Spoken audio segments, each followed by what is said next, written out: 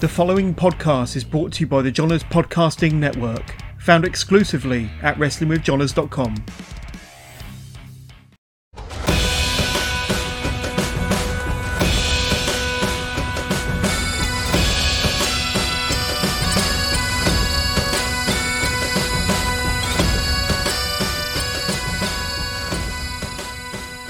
Welcome to the latest edition of the SWN podcast. I am your host, as always, Billy, and I am joined on this edition. I know if you're watching the video version of this podcast, I haven't done the same joke I've done for every other masked wrestler by wearing a mask at the start, but I am joined in this edition by from El Bridgerton, Sodato. Welcome to the show. Hello, pleased to be here. So, but I get to reveal on this podcast properly that I do have a little lucha tattoo now. So there we go. Oh, lovely. I like it. Very nice. Go. It looks like Falcon's mask. Well, I went just for like a random one. I didn't want to. The one I liked was a Ramesses mask, but Blue Thunder uses it in WrestleZone, and I thought I go there too often for me to get that because I'll look a little bit too keen if I go Blue Thunder. Look, got your mask on. So I went for a random one and give it Iron Brew colors, so it's Iron Brucha. Iron Brucha, I like it. I like it. Very good. I'm hoping for that Iron Brew sponsorship. That's what I'm aiming for. We can all dream. So the first question is always the same. So it's your standard wrestler podcast question. Just turning up the volume of my headphones here. There, a little bit. What was the moment that got you into wrestling? What was the moment that got you hooked? So I don't really know. I've probably watched wrestling for too long to know the answer to that one. I can remember being 4 years old. You're talking, I'm probably a bit older than people may think. So you're talking Hogan Warrior days. And it's just something that was always on. I loved it. It was, remember when Sky had the kind of cable box? So it was a kind of cable box on Sky One. And I would watch wrestling and I would try and beat up my big sister, who 9 times out of 10 would win. Meanwhile, I'd have my mum, my dad, my gran telling me how fake it was. That's kidology, and I would go ballistic. It's not fake. It's not fake. So I watched it, as I say, for years, and then I think when I was 5 or 6, WWF at the time came to the SECC in Glasgow. I think it was a European Rampage tour, and my biggest memory from that was The Undertaker, and he was the largest human being that I think I had ever seen. I probably think I've still ever seen. So yes, it's from day dot. I've always been into it. Yeah, I remember that. Well, I don't remember the cable days because I started that Attitude Era, so I was a little bit later on. But definitely when you see them at the live shows, Undertaker was one. Kane, I got to see the Great Khali once, and he is a ridiculously sized human being. Yeah. I was like 3 rows back, and I was just going, "Holy, what is that?" And there he is. Yeah. So. Early favourites then, you said you started watching around about Warrior and Hogan and of course Undertaker you've mentioned. Was there anyone else that kind of stood out to you? Roddy Piper, at the time, he was either from Maryhill or Partick, depending on what day of the week it was and what show it was. But being Scottish, I was a bit of a rowdy Roddy Piper fan. The Bulldogs as well. I loved the British Bulldog, Davy Boy. I loved it. Very, very slight memories of the tag team, and then obviously when Davy Boy was himself, I loved him as well. I thought he was fantastic. It's really that British contingent. It's like, oh, these are our guys. Even though we found out very much later that Roddy wasn't, but he was enough. He was Scottish enough for us to cling on to him. We still do, I think, a little bit. If you wear a kilt, you're ours for life. That's right. So a lot of the early ones, and did you ever have a lapse break, or was you just constant? Was that you wrestling? I kind of drifted off and on. I drifted kind of away. Monday Night Wars happened, and then towards the end of that, I was finding my kind of drinking on the streets and girls phase. That's kind of the drinking on the streets has ended, but So yeah, I kind of drifted away from it quite a bit there. Kind of watched it if it was on, but it's not something I would pay a lot of attention to. If there was a big show on, say a WrestleMania or a SummerSlam, I would try and catch it, but it wasn't something that fussed me too much. Kind of before that phase, WCW was quite a big thing for me. I think it's because when I was at school, in a second, I'll mute that. When I was at school, I was always one of the smaller guys. A lot of people will say you're still one of the smaller guys, but I loved all the kind of the lucha stuff, the high flying, the likes of kind of Billy Kidman, Rey Mysterio. Then I kind of fell away from it for quite a few years. It was kind of well into my 20s that I picked it back up, really, and started watching it more often. So that's pretty well can you part of your backstory then that these cruiserweights were the guys that you were really drawn to WCW anyway, and then when around about when you were watching WWF, they didn't have this. That was WCW's kind of bonus. It had all these cool cruiserweights guys. I mean, WWF had them as well, but not on this. They weren't used in the same way. They weren't given like a platform. They were just part of the show, like your S.A. Rios and your Hardys and all that kind of stuff. And then, so when you came back, then it must have been very different if it was post Attitude Era. Would have been a bit more focused on smaller guys around about then as well. Yeah. When you came back to it, was there anyone that was obvious one probably that suggested from other people be Rey Mysterio and stuff like that? But was there anyone else that kind of went, oh, this is my guy? Well, I knew who Rey Mysterio was, obviously.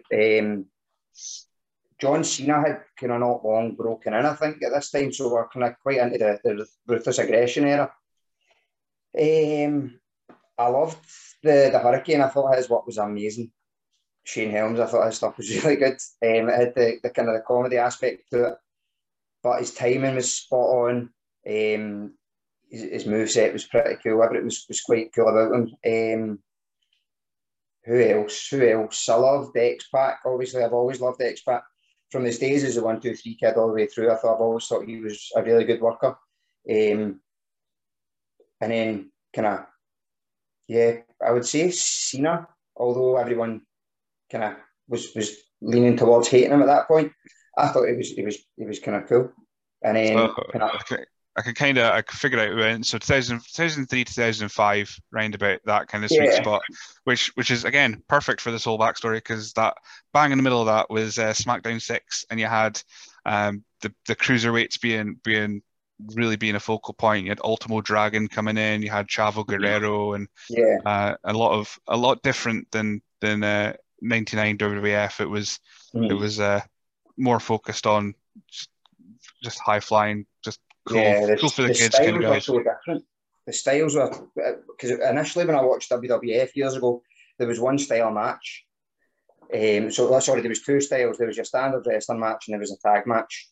But now you had the kind of the Japanese influence, you had the Mexican influence, the British influence, all a big melting pot. And I think it made the shows overall a lot more enjoyable. It made it more of a kind of a variety show, so there's always going to be something for everyone. Absolutely. I mean, they've kind of continued that to this day. I mean, of course, there is the vocal minority, or the majority that have switched off, but there's the minority that just hates everything. But there's like that group of folk in the middle that will watch a show and go, oh, I didn't like this. I like this. I like this. This is why I'm still going to watch it. So yeah, it's got that melting pot is a perfect analogy for it. So we're into the early 2000s. When did you start to decide, right, I enjoy watching this, this is quite good, I'm going to try it myself? Well, how did you get to that point? I never thought it was a big thing in the UK, in Scotland anyway. I remember years ago I seen kind of NWA UK Hammerlock kind of thing was going on, but that was down south. I didn't pay much attention to that. So I joined the army at 18, so I kind of travelled about and done a bit here, a bit there. Actually, when I was in my teens, we skipped. We didn't pay. We skipped into a tribute show in the Kelvin Hall, which was really funny. Stone Cold Steve Austin had a shot back and sides. It was thinking back now, it was horrendous. But at the time, we were it popped a couple of young guys that kind of were WCW, WWF fans we popped. But then coming back into it, I think there was a show, it was a Pride Wrestling show in Bridgeton. Obviously, that's where it's twinned with Elbridge Town. So I went to one of them and I thought, that's really good. And I've always been quite athletic. So it generated a wee idea in my head. I didn't act on it. I went to a couple of other shows. I went to kind of the biggest one that sticks out was the ICW, the surprise Fergal Devitt one. All right, okay. I think that's Still Smoking or something. Still Smoking 2, maybe. Not too sure of the name, but yeah. I went to that, and then I didn't actually consider taking it up until, believe it or not, I was 29. GPWA were advertising in the asylum in Glasgow, and I thought, well, it's now or never. I might as well give this a try before I'm 30. So I went along. I was in the very first intake.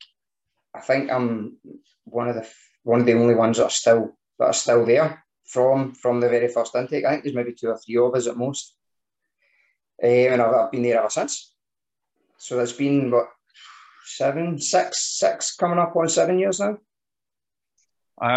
6. And it depends if you're counting last year, but I did notice you had a couple of matches in 2020, so I suppose unfortunately you have to count it. So you've seen a bit of ICW and seen some of the guys that you're going in to train, well, that was going to coach you. I'm always curious when I've had a couple of guests that didn't see any wrestling or any Scottish wrestling, saw the flyer for GPWA, went in, and they're just seeing 5 guys or however many coaches are there that day, and they're just the guys that are coaching you. Whereas you would have seen Jester bleeding everywhere. You would have seen BT Gunn like murdering people with chops and the likes. And then you walk in. I mean, I suppose at 29 you're a bit more mature. You're like, oh, you know that it's not real, kind of thing. But was there a little bit of an intimidation factor when you went in and saw all these guys you'd watch wrestle? Oh, I had very kind of vague memories of, I went to the same school as Wolfgang and BT Gunn. I think I was in the year above Wolfie and 2 years above BT. I was actually in the same year as BT Gunn's big sister. So I had kind of vague, I kind of knew them but didn't know them. I knew their people that they knew and things like that. So there wasn't really any trepidation. And at the time I worked in the Corinthian casino, so I had kind of spoken to Chester on nights out and stuff. There wasn't any massive trepidation about it. I knew that the guys were really experienced. They were really good at what they do. That's one of the things that pushed me towards going there, is that if you're going to learn from people, you want to learn from people that have been there and walked the walk and rather than can just talk the talk. And all 5 of them at the time definitely could. And did you find that because you were in the army that you kind of took to the procedure's not the word, not even the regiment, but what's the word? When you do everything in order. Oh, all right, regimented. Regiment, yeah. Were you kind of prepared for that? So, I mean, a lot of guys would have been like, "Oh, this is a struggle," but you being in the army, you would have been like, I did this. I know how to do this. I just follow the orders and do it in that order." That pretty much, yeah. So when it was coming to things like talking through your basics, like a lock-up, a forward roll, a backwards roll, I'm quite athletic and I've always kept a reasonable level of fitness. So yeah, talking and the way that the coaches break everything down, it's step by step, so that it's really easy to understand and simple to understand. And yet it's kind of, as an army thing, it's drilled into you to follow orders to the T. So yeah, I picked that up quite quickly, I think, yeah. So I said the army stuff, and you say you kept yourself kind of in shape and a good level of fitness. Did you do anything else outside of that kind of like martial arts or football or something that kind of just kept that your stamina ticking over, or were you just a gym head? I go to the gym. I try and train at the gym as much as possible, but I am a boot camp instructor. I've been doing that for 11 years now. That is teaching military-type fitness to civilians out in parks.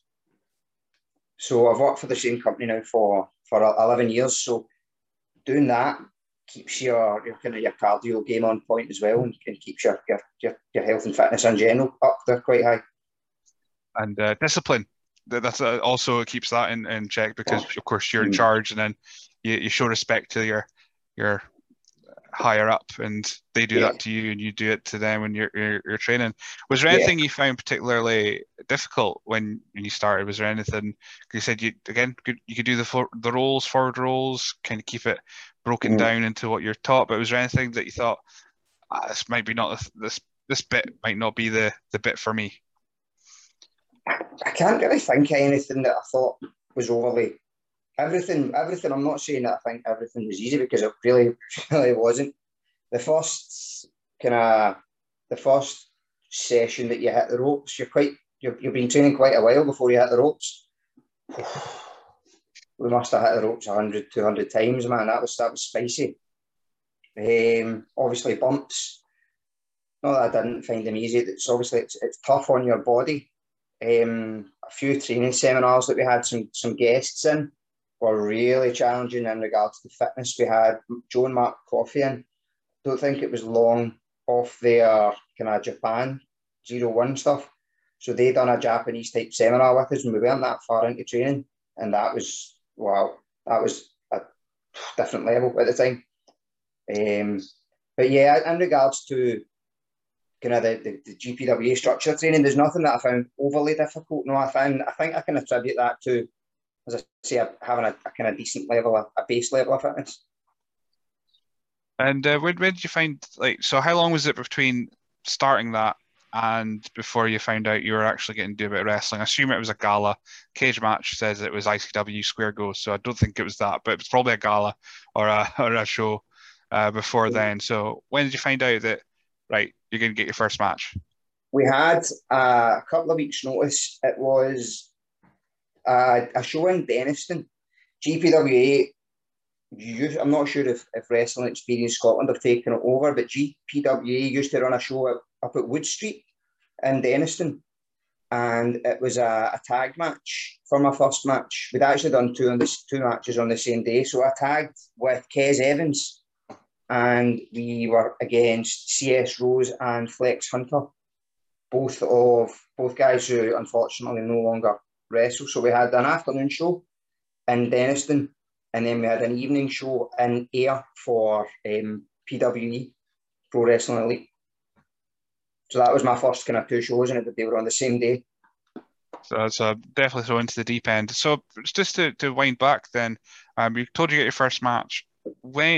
How long before that did you kind of have the idea of wearing the mask and having that as your character? Yeah, well, it wasn't even initially my idea. It was the coaches. I think it was kind of Wolfie and BT, maybe Jester as well. They had said that there's a bit of an opening in the marketplace. There's not very many masked wrestlers, and there's not many masked wrestlers that can do it and do it well. And it seemed to fit my style. I seemed to naturally like to jump about the ropes and flip about and do that kind of thing. Seemed to gravitate more towards the lucha style. So from there, they came up with the kind of, why don't you try wearing the mask? But it wasn't until the actual day of the show that I came up with the name. The day of my first show that I came up with my name. And does it mean anything in particular, or was it just, this sounds good, go for that? It means soldier. Well, that absolutely makes sense now. now we've discussed your backstory before that. Yeah, that seems very fitting. So the mask itself, then, from looking at it, it's very Rey Mysterio inspired. But was anything in particular that you wanted to put into the mask to represent yourself, or to just make it look cool? And how did you go about getting the mask? Well, the cross that I've got on my forehead is, I tell people this all the time, it's not actually a rip-off of Rey Mysterio's. I've got a tattoo on my chest that I got when I was maybe 18, 19 years old, and it's a cross. If you've ever seen me wrestle, you'll have seen the cross. So I wanted to get that on my forehead. I've got it also. I wear the same cross or a similar cross on my tights. This wasn't my first mask. My first mask was an eBay number. There was a wrestler in Mexico. His name was Shocker. And so I had a black and gold version of a Shocker mask, and it was like a thick foam, and it was absolutely murder to wear during the match because it was so warm. So my own mask, I got a design from Bear Hug. Bear Hug Designs are a company that design kind of masks and gear and everything like that, and they're really good. And I took that design to eLucha, which is a company, I think they are a Mexican company. They're run from the US. And I gave them my design, and they made it up for me, got it sent over. Shocker, that's a name I haven't heard in a while. He used to wrestle in TNA. I remember him wrestling in TNA, but without the mask, because I think he just lost it just before he debuted in TNA. But no, the foam, I've got a couple of replica masks because I'm a sado that has that sort of thing when it comes to wrestling merch. But yeah, the thickness of the foam, you don't really expect, because if anyone's watched the previous episode I did with Lucha DS, and I think I did the same joke with Harlan Jr. I wore the mask, and it is so hot, it is so thick, it's ridiculous. I think I only had it on for 5 minutes because I was overheating, and I was like, how do you wrestle in it? But of course, if it's a professionally made mask, it's going to be a little bit thinner, a little bit more breathable. It's not going to be a replica for idiots like me to wear. The thicker ones are good for absorbing punches, right enough. But apart from that, So wrestling in the mask, I've spoken to a couple of luchas in the past, including Lucha DS and and I always ask about like how much more you have to be aware of wrestling in a mask, because of course you've knocked out a little bit more of your peripheral vision doing that. Your hearing as well, that gets dulled down. So but when you got the mask, the Shocker mask, did you do a little bit extra training just to get used to it? What extra things did you realize you had to be more aware of wearing the mask? I took it to training for quite a few, maybe 6-7 weeks before I had a show, just to get used to the feel of it and the extra kind of panache that you need to bring to the table with it. So as you say, it affects your peripheral vision, your hearing, your breathing also, because it can affect us. If it's a bit tight around the throat, which it needs to be, otherwise another wrestler's going to grab it and rip it off, which a few have tried. I think Lucha DS has a few masks for it. So yeah, it can affect quite a lot. It's more than you give it credit for. You don't think it would be quite as a burden as it is. And then you add a little bit of extra because of the panache bit of it. You of course you blacken up your eyes as well. So it's not that you wouldn't think that would add an extra layer of heat, but it would, because of course you're wearing face paint. So how warm is it in that first couple of times? I suppose you're a bit more used to it now, but when you actually got a proper wrestling match in front of a crowd, you've got a mask on, you've got the makeup underneath as well. Face paint underneath as well. Were you surprised by the heat that was on your head? Yeah, definitely. As far as I can remember, at the Denniston show, we didn't have a lighting rig or anything, so it wasn't. It was hot. But then when we got to Pro Wrestling Elite, it was in Ayrtown Hall, and they had the lighting set up. And oh my God, that the additional heat that the lighting on the ring gives you is unbelievable. Back then I didn't wear the black face paint underneath the mask, so that helped.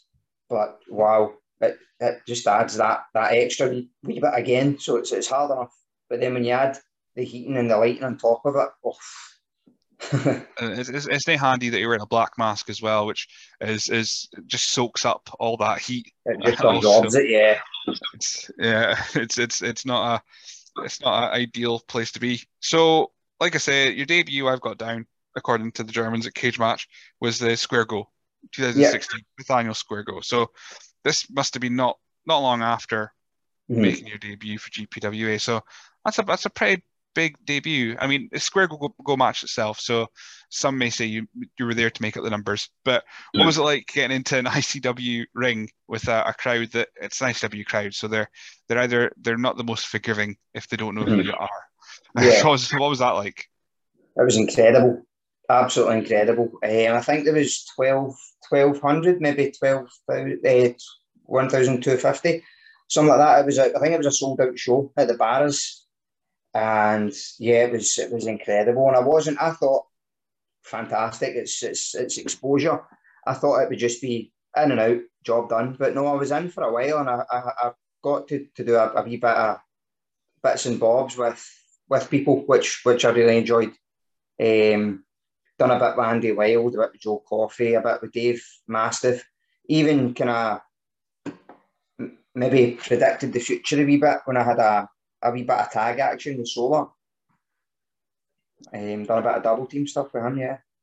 So yeah, a lot of big guys then that you got to either do a bit of your high flying stuff or just being flown. Yeah. These guys really. It's the bits people remember, and then of course you're getting quite the Rumble experience because you're in the PWE Elite Rumble as well in 2016. Yeah. So these are you're all the ring with like huge names and definitely Scottish wrestling. So it's even if you've got them for a second, like say like Andy Wild and Dave Mastiff, you've even in the ring with them for a minute, you probably soaked up so much, and not just the heat, but soaked up so much knowledge in that moments. But one of the matches that first sprung up to me was May 2016, was GPWA, and it was a 0G championship match. It was yourself against one of your trainers, Lionheart. Yeah. So Lionheart would have been while he was champion, he was really getting this huge character over as either the fanny or the hero. He was really he was pretty much one of the biggest names in the country easily. Yeah. What was it like getting in the ring with one of your coaches and knowing that this is a title match as well, and it's quite a big deal. So what was that like? Yeah, it was. It was a big deal, and I was so thankful to be put in that position. I had never wrestled Lionheart before, even in training. It showed me things. I had watched plenty of his work, so I knew exactly what to expect, and it was fast paced, heavy hitting stuff. It was really good. I loved it. I learned so much from it. But yeah, for a guy his height as well, he was deceptively so sleek and fast, and could match it with you. So that was probably one of your biggest tests early on was trying to keep up with someone like a Lionheart. Yeah. Of course, you didn't walk away with the title that night. No. Much pay, but so yeah, so that was probably one of your biggest matches at the time. And I'm just again looking through all these matches that you had.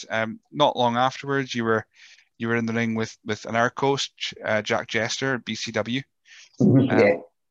So it's BCW, so it's a new company. I mean, when you're saying wrestling at ICW and PWE, of course, they've got quite strong ties to GPWA anyway. So BCW is kind of your first trip outside of the ICW bubble. Yeah. And again, it has huge crowds for BCW. So you've already done the Barrowlands, so BCW crowd's probably not much. It's just a kid-friendly version of the same size of crowd. But when did you find that? Because you were in the mask, you said you had to learn a bit more about like what you had to do. Did you find connecting with the crowd any difficulty, or did you have to research anyone in particular to try and make sure that your movements were larger than life because your mask's covering your face? I tried to watch. I watched as much kind of Mexican kind of AAA lucha libre stuff as possible, and I tried not to watch the wrestling as such. I tried to watch reactions. I watched their hand movements, their facial features, or their eye movements more than anything else, and their mouth movements, because you can't. People always call your face your kind of your money maker. Wearing a mask, you lose some of that. So I try and connect in other ways. So I'll maybe use my hands. I'll use my body. What I've started doing, I wouldn't say recently, over the last few years, is I'll find someone in the front row, normally a kid, and I'll focus on them. And if I can get that kid to cheer for me, he'll get that wee group around them cheering, and then it'll ripple out like waves. So that's what I try and do now. But it took me a long time to learn that and pick that up. Kids are the perfect kind of place to go, especially as a mass wrestler, because you look like a superhero. That's pretty much it. I like to say we've drawn comparisons to like Rey Mysterio, of course, because he's the biggest name in lucha wrestling, even though he's not technically as much a lucha libre wrestler, but he is still a big name because of the mask. Did you fight? So that leads us to March 2017, which is Lucha Mania. So we're not even just over a year or so into your wrestling, and you're going to this event in Wales. So again, out of the country. You're with Lucha DS in a tag team. So were you just kind of thrown together, yourself and Lucha, or was Lucha contact him, going, right, we've got this opportunity, do you want to come along? How did that get set up? Lucha contacted me. Lucha is a marketing genius. So he puts himself out there and he markets himself in different ways. So I don't know how they found Exposure Entertainment. I know that Jester had worked with them previously and travelled down with some GPWA guys before I had went down. But he found out that they were running a Lucha only show, and he tied in with the promoter and told him that he would bring down some luchadors, and that's pretty much how that happened, which I thought was fantastic. So was this the kind of catalyst then to Lucha Scotland? It was, yeah, it was. I think the wee tiny bit that me and Solar done at the Square Go was maybe a wee preempt to it, and then me and Lucha tagging, that kick-started the idea. It was all Lucha DS's baby. I'll give him credit where it's due. It was him that decided, right, there's four of us, we all wear masks. Rather than compete against each other for spots, why don't we try and fight to get spots on the same show, tag, etc., etc. Yeah, when I was listening to your chat with Stephen Louch, Tuck of the Draw. Yeah, I don't remember much of that one. We were all pretty wasted. No, you're quite rowdy, the four of yous. I don't know if it was just the excitement in the air that you're all getting to have a chat, or probably some liquid beverages that were assisting. But yeah, it was quite a rabble at times between the four of yous, and Stephen trying to maintain some sort of control on the whole situation as well. But so as yourself, so we'll dot back and forth between your wrestling and this as well. So it's yourself, Lucha DS, Robbie Solar, and Falcon. So at the time, I could probably name maybe two more that wrestled in Scotland regularly in masks. So you're pretty much the core mask contingent of Scottish wrestling, even though Falcon was really just doing reckless shows and pop up here and there at the time. So once this big group chat happened between the four of yous, Lucha in charge, getting everything put in places. So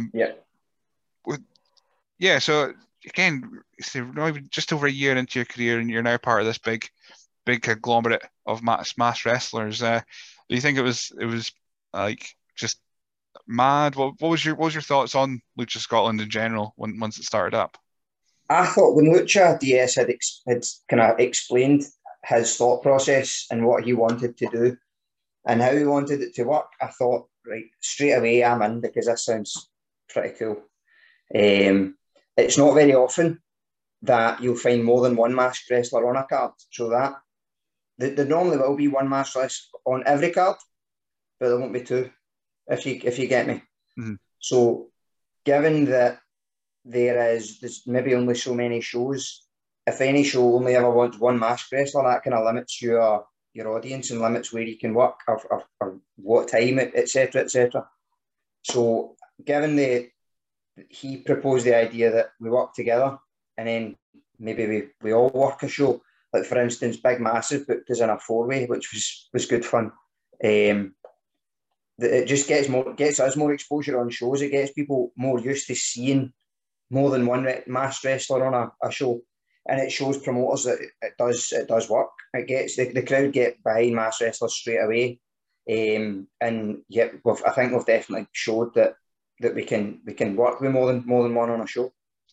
I do have that noted, the Lucha War in 2019, which of course you won as well. So I don't know if that makes you the best masked wrestler in the country, but I mean, some may say.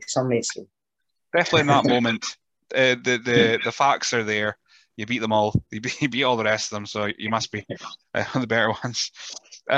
So we'll talk back and forth between Lucha DS and all that kind of stuff. So I just want to come back to 2017. You made your Target debut, and again, championship match. Oh no, it wasn't. It was actually the current Target Wrestling High Octane Division champion. It was a title match, but now he's the champion, Damon Havoc.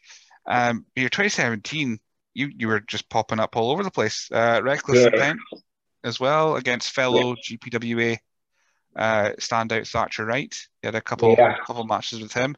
Me and Thatcher had about 5 or 6 matches in a really short period of time, which was really good to work, because we made sure we didn't work the same match more than once.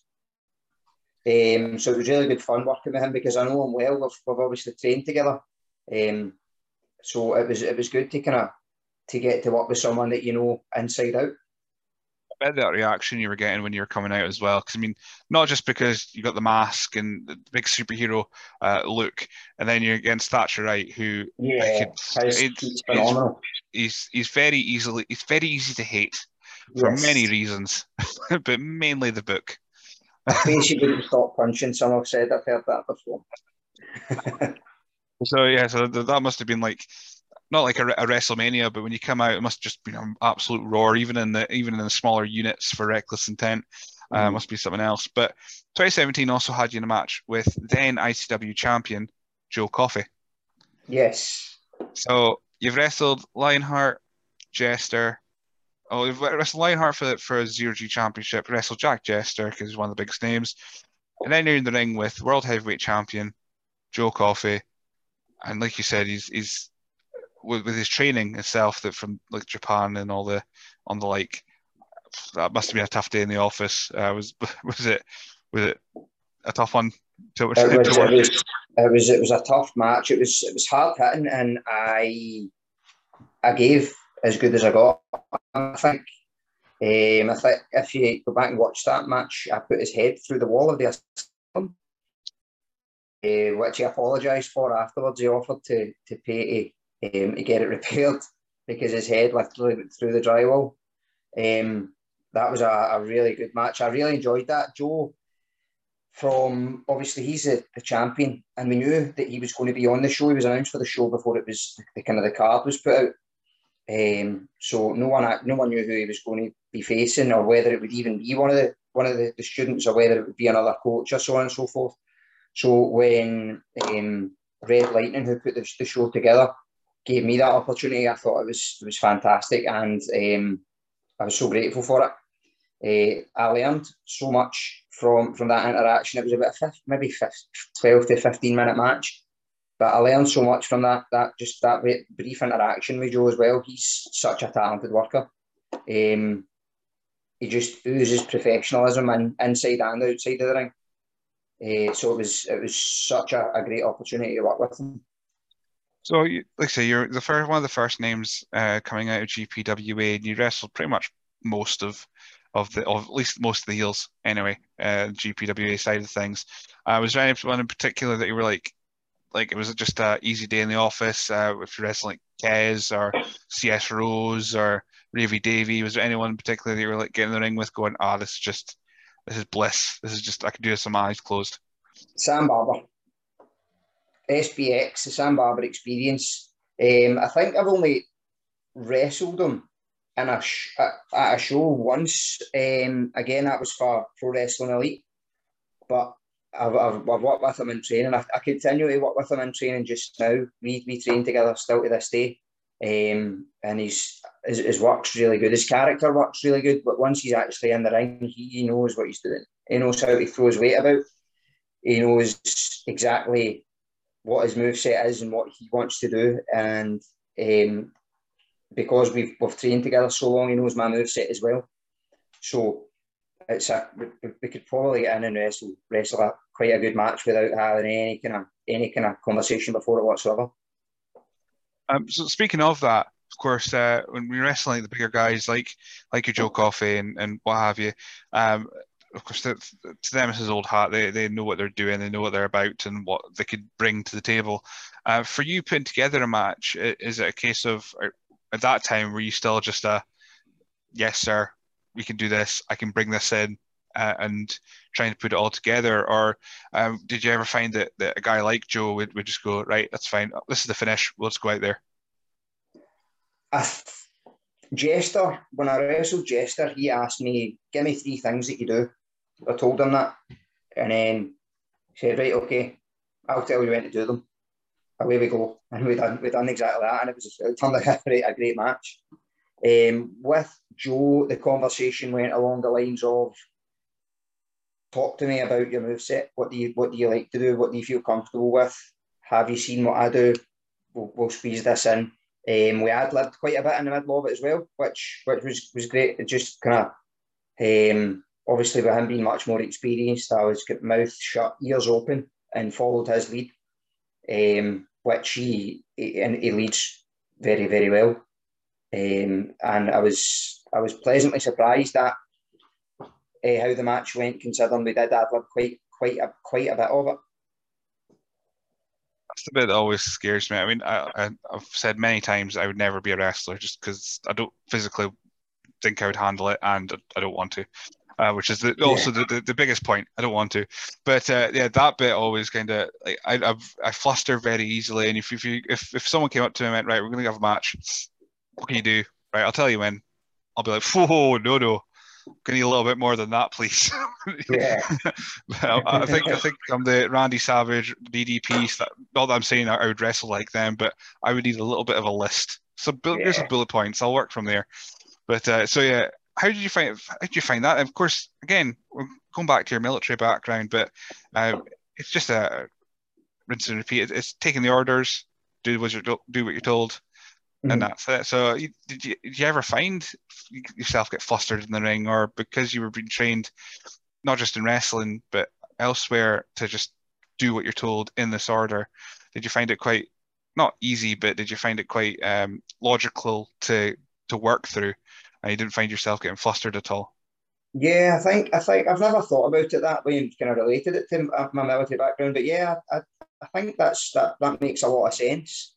It also makes sense that if things do go wrong, I don't really lose my cool or get too fussed about it, because there's a military saying, it's Murphy's Laws of War, and that no plan survives the first round.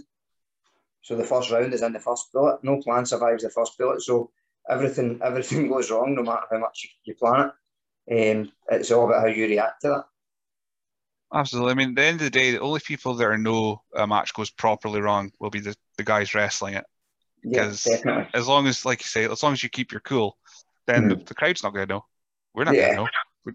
I mean, there is odd times where I'll watch a match and go, oh, that went wrong.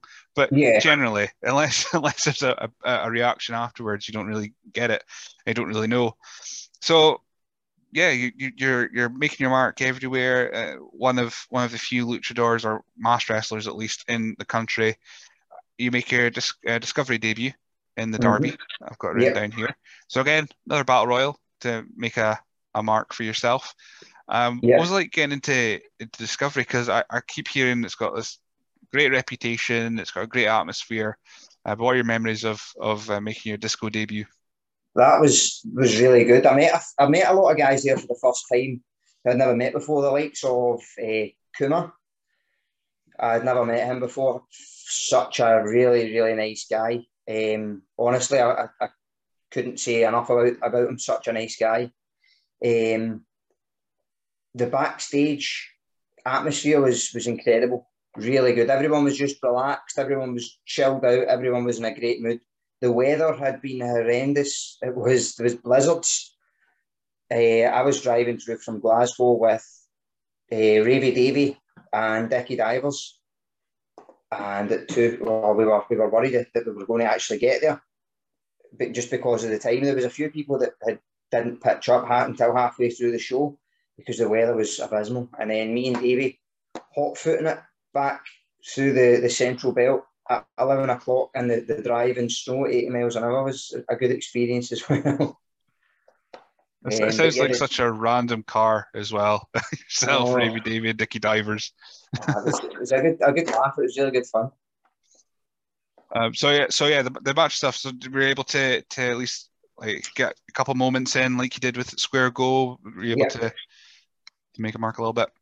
Yeah, definitely. I worked with there was a few guys in that match as well from kind of up north, WrestleZone type places that I'd never wrestled before, I'd never met before.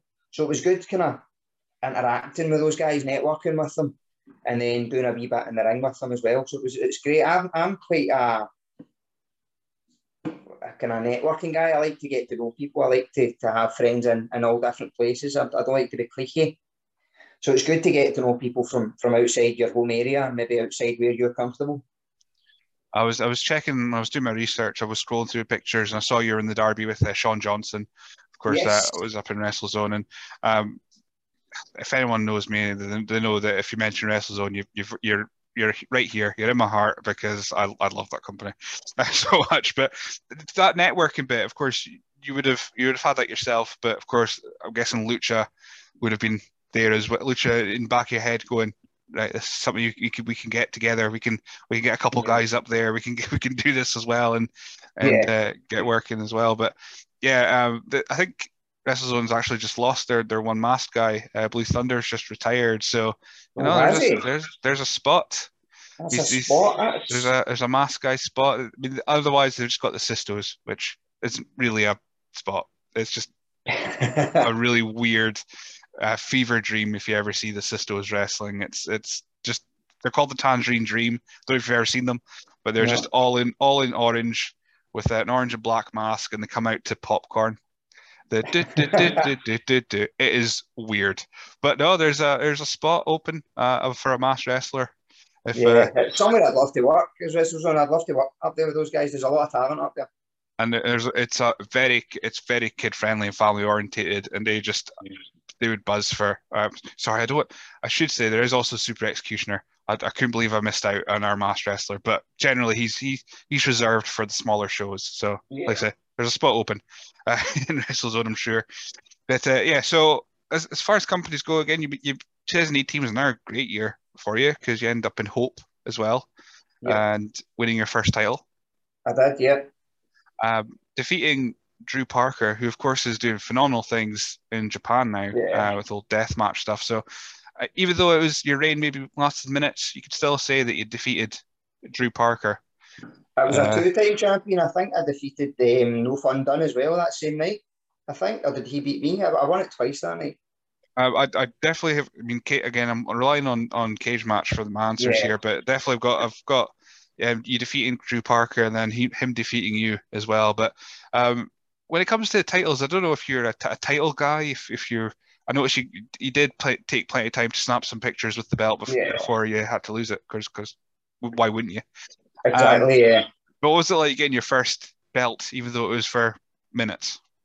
Yeah, it's in the grand scheme of things, it's a prop, but it's always a nice feeling to get that picture up with a bit of gold on your shoulder. It's not something that I worry, I concern myself too much about. However, if someone decided that they deemed me worthy to put one of their titles around my waist, I would be absolutely delighted for it, obviously. Mm-hmm. So for you then, it's a prop, but the meaning of it is a bit more important because it's the trust you're given to at least be on their poster or be in their record books as being a champion. That's absolutely fair enough. So, and in 2018, you're back in Target for again a really random match. When I read it, it was yourself, Shady and Trass, of course, one of the mainstays of Target, and from New Japan, Great Khan. Yes, who's doing big things as well now. Yeah, I think he's popped up in New Japan in the US and possibly AEW at some point. Who knows? They have that many folk going through. I have no idea at this point. But I think recently I've seen he was doing some stuff with some kind of faction with Will Ospreay and someone else. Oh, the Empire or something like that. if it's outside of Scotland, my memory becomes very hazy with details. So I think something like that. So Great O'Khan, of course, works in Japan. So and they've got a very big history of not just like masked guys, but of course the Jushin Thunder Liger and what have you. So we're able to kind of when you have these matches with likes of Shady and Great O'Khan, who've got a bit more experience. Actually, I don't think. Anyway, we're able to kind of pick their brains and find out little bits pieces to your own puzzle. Are you big on match feedback afterwards and getting that feedback from people? Yeah, I always try, if I'm wrestling with a more experienced guy, I'll always try and get some feedback from him. I like to give a bit of feedback from the refs as well, because they've got kind of the closest view of the action. So it's always good to have a ref that knows what he's doing, so he can kind of talk you through any feedback or coaching points. There, one of the good things about GPWA is that anytime there's a kind of a £5 wrestling show or a Wrestling Experience Scotland show, you will have a coach assigned to your match as a producer. So after the match, the coach will sit down with both of you, and you've got the match on screen 9 times out of 10, and you'll be able to talk through it both with your opponent and with the coach that was producing the match. So that some of the feedback we can get from that's incredible. Wow, that's great. It's very definitely different from way back when, and like I said, back to that Tuck of the Draw podcast where Stephen was rightly mentioning when guys like Falcon started and Solar, there was such a split in factions in Scotland. If you trained at one place, you couldn't train at the other, and all that kind of rubbish. And maybe seeing a match back could have been a rarity. You just had to take whoever was watching it backstage's word for it that this wasn't right and that wasn't right. And now that you're able to sit down, go backstage like 10 minutes afterwards and watch it back and get your feedback straight away. That's absolutely incredible and so beneficial for yourself. Then, so we're up 2018. You've done stuff with Big Massive Wrestling. Of course, wrestling, you did the Lucha War, which we've established that you're the best Lucha in Big Massive Wrestling. You also had a match with Falcon. Before I moved to past the pandemic stuff, you were also in the Drew Galloway Invitational. Yes, that's right, yeah. 2018. So you were in the first round. Unfortunately, you lost to Damien, who went to the final. Again, another WrestleZone guy that otherwise you probably would have never met unless you went up northeast. What was it like getting chosen for the Drew Galloway Invitational? It's quite prestigious because there's only a limited amount of spots, and those spots are shared out amongst the whole of the country, really. So initially, the first year it was on, it was the Asylum Invitational, and I wasn't part of that. But then with Drew being back in the UK, I don't know if he had went back to WWE at the time or not, but they named it after him as a kind of an honour. So it was quite prestigious.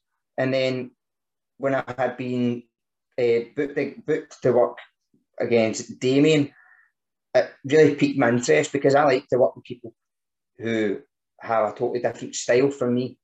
I watched quite a few of his matches before ours. I watched quite a few of his matches just to get a kind of a feel for how he moves and is the kind of what he likes to do. And it was really interesting. I think we had quite a good clash of styles. I caught a nasty elbow really early on. I caught a back elbow, which bust my nose. My nose seems to bust quite often. So I remember bleeding a wee bit in that match, but it was good, and I was, as I say, really happy and delighted to be chosen to represent the GPWA in that tournament. Like you said, it is prestige because, of course, it was split between 3 schools, and then I think it was 2. Was it maybe? No, it was 2 wild cards that year because I think it was Damien and Theodoros was the other one. Yeah. So yeah, it's quite a big deal. But yeah, so of course, being chosen is probably the best bit about it. And then, but when it comes to like breaking your nose, you say that it seems to happen quite often. Does the mask help or hinder that? Because I suppose it kind of holds everything together, but at the same time, it could maybe make your eyes get a little bit more puffy. I don't know. I've never broken my nose, so I have no idea. I don't know. I remember when I was wrestling Lionheart, the Zero G match, he super kicked me, and I turned into his boot as it was connecting. So there was a wee bit of blood there.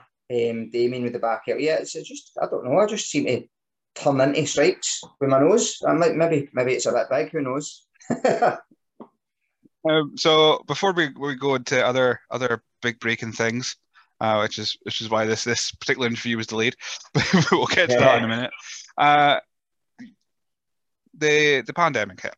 So you started wrestling, started 2020, then all shows are off, and that was pretty much it for the year for you. And just about 2 years actually, because your first match was like July this year. Yeah. How did you keep yourself occupied? I mean, I suppose if you're doing outdoor boot camps, there would have been some sort of like trepidation what you could and couldn't do, but I suppose you were able to still kind of do something, work. Yeah, well, the boot camps got kind of the halt put on them for quite a while, maybe 9 months or so, and then they were slowly brought back with a ratio of 5 clients to 1 instructor.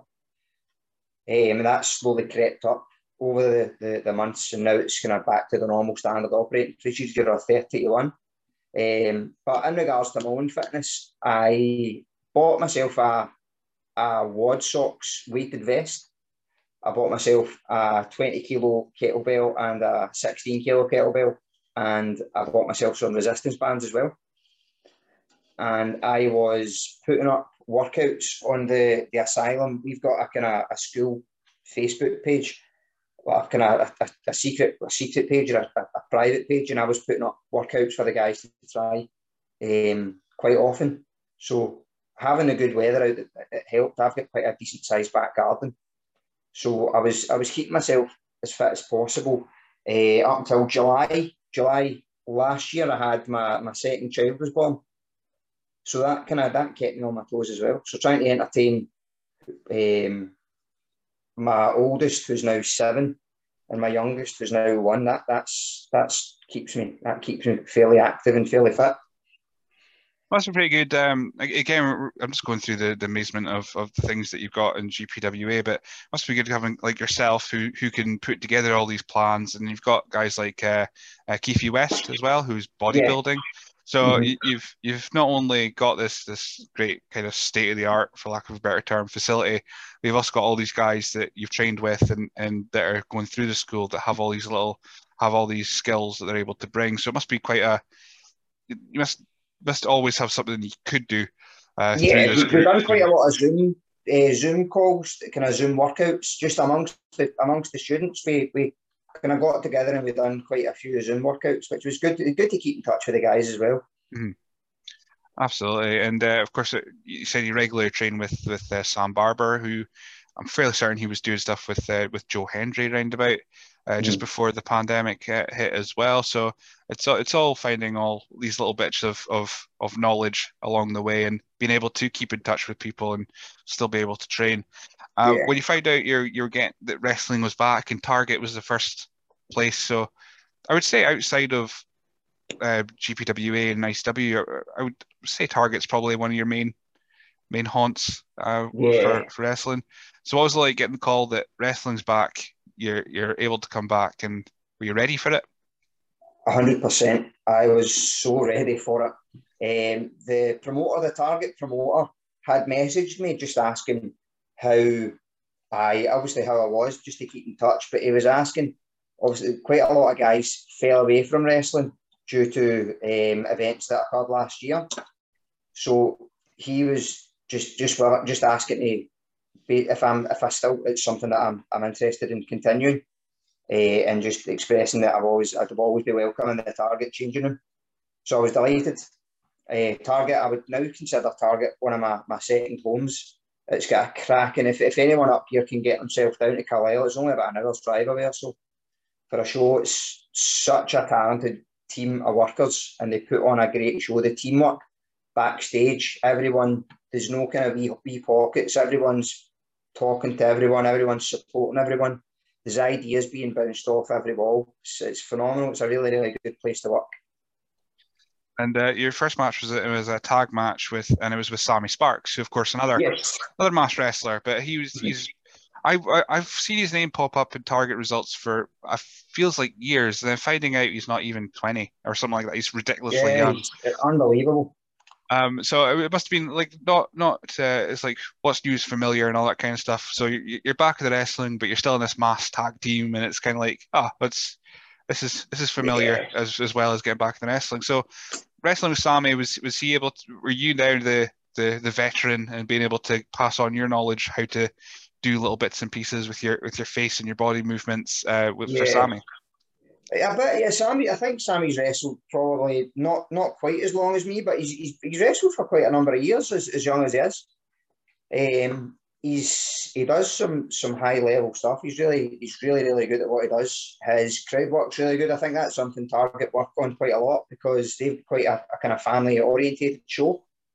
So the kind of the crowd work's there. He knows what he does, and he doesn't try and deviate from that, which is good. It's not kind of because a lot of guys you'll get maybe try something on a show that they've never tried before, which is probably not a great idea unless you've tried it in a training ring or something.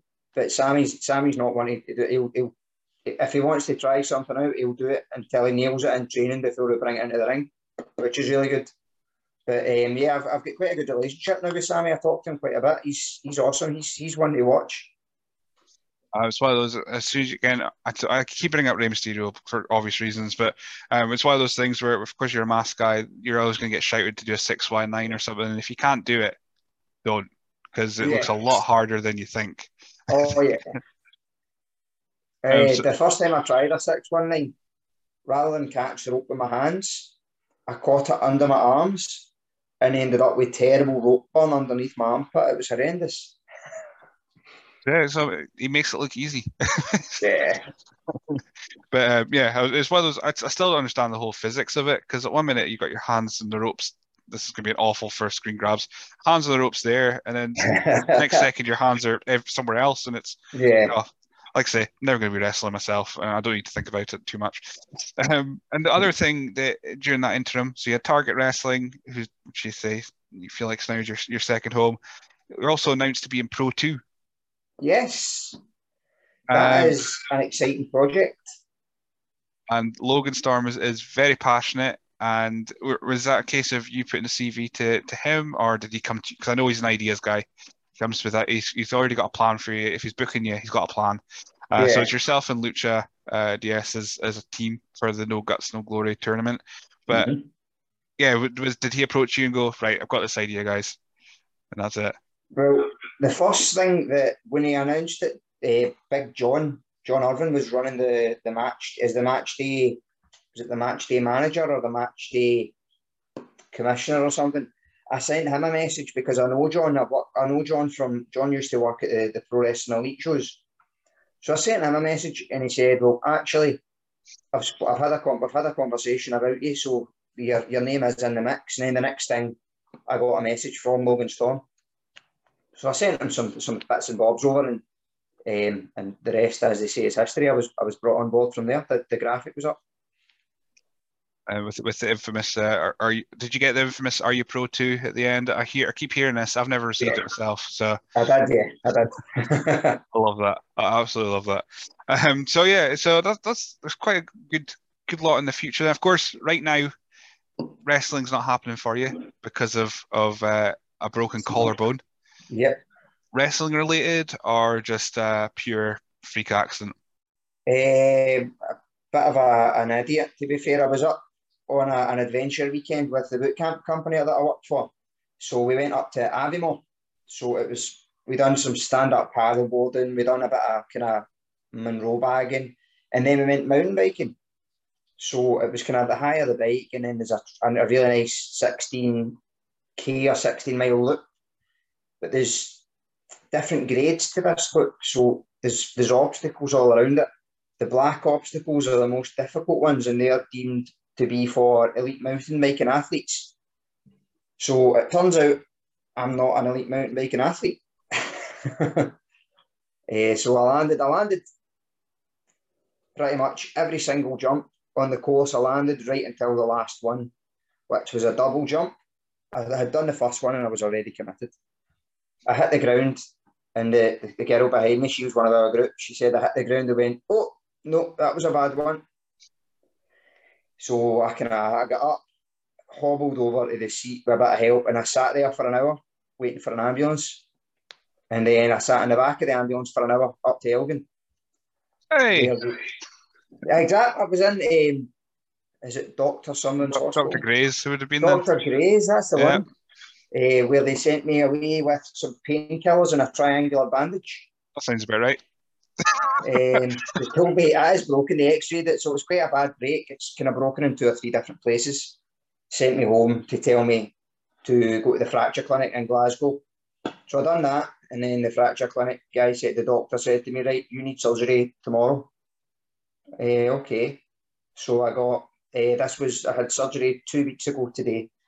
So I had a steel plate, a titanium plate installed, and 8 titanium screws. I'll give you a wee.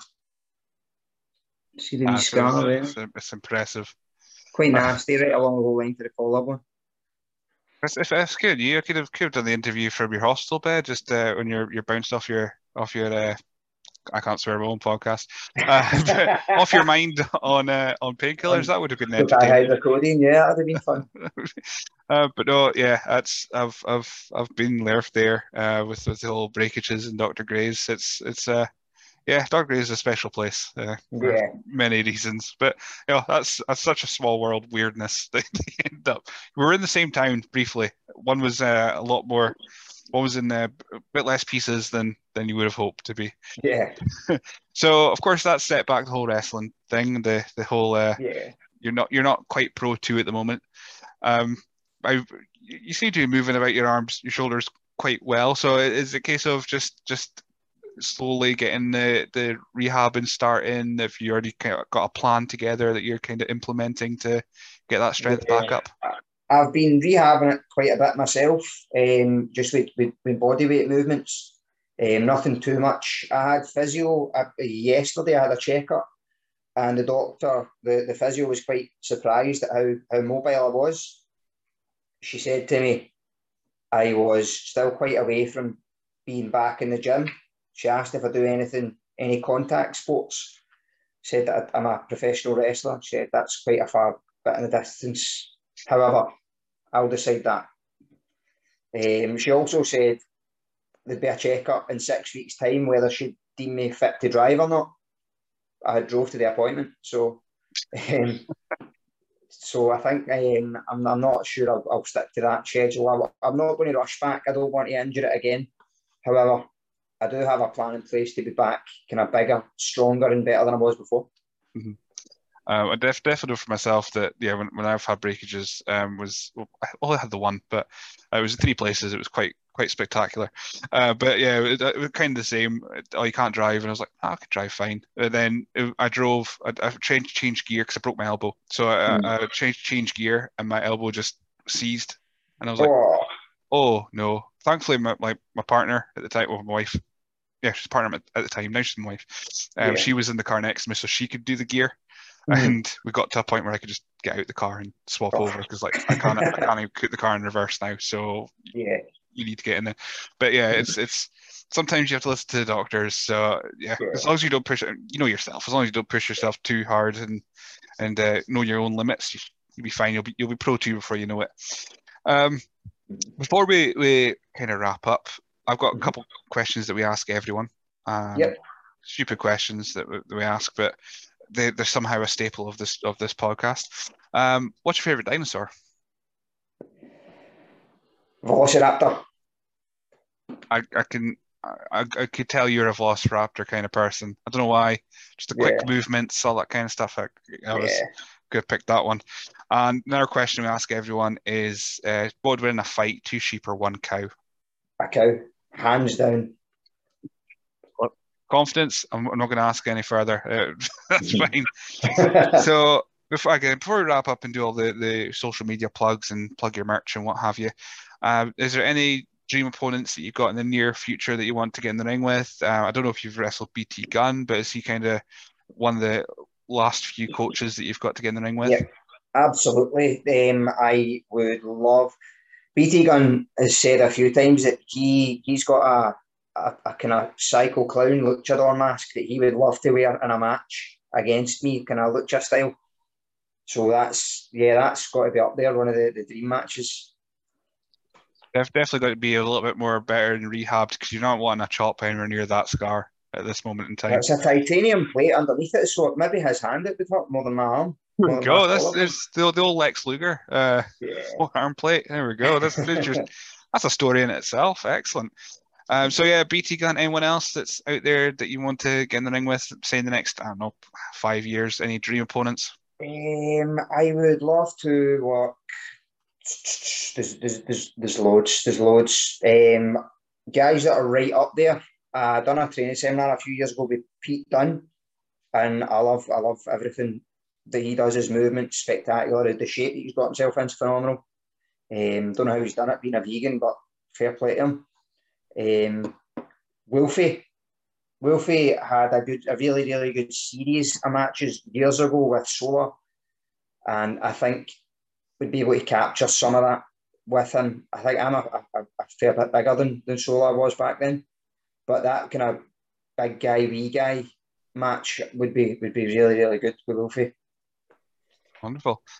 So yeah, that's I think. And is there any promotions at all as well? So you said Target's kind of your home, and of course you wrestled regularly and the wrestling experience Scotland's coming back and what have you. But is there any promotions that you want to get to soon?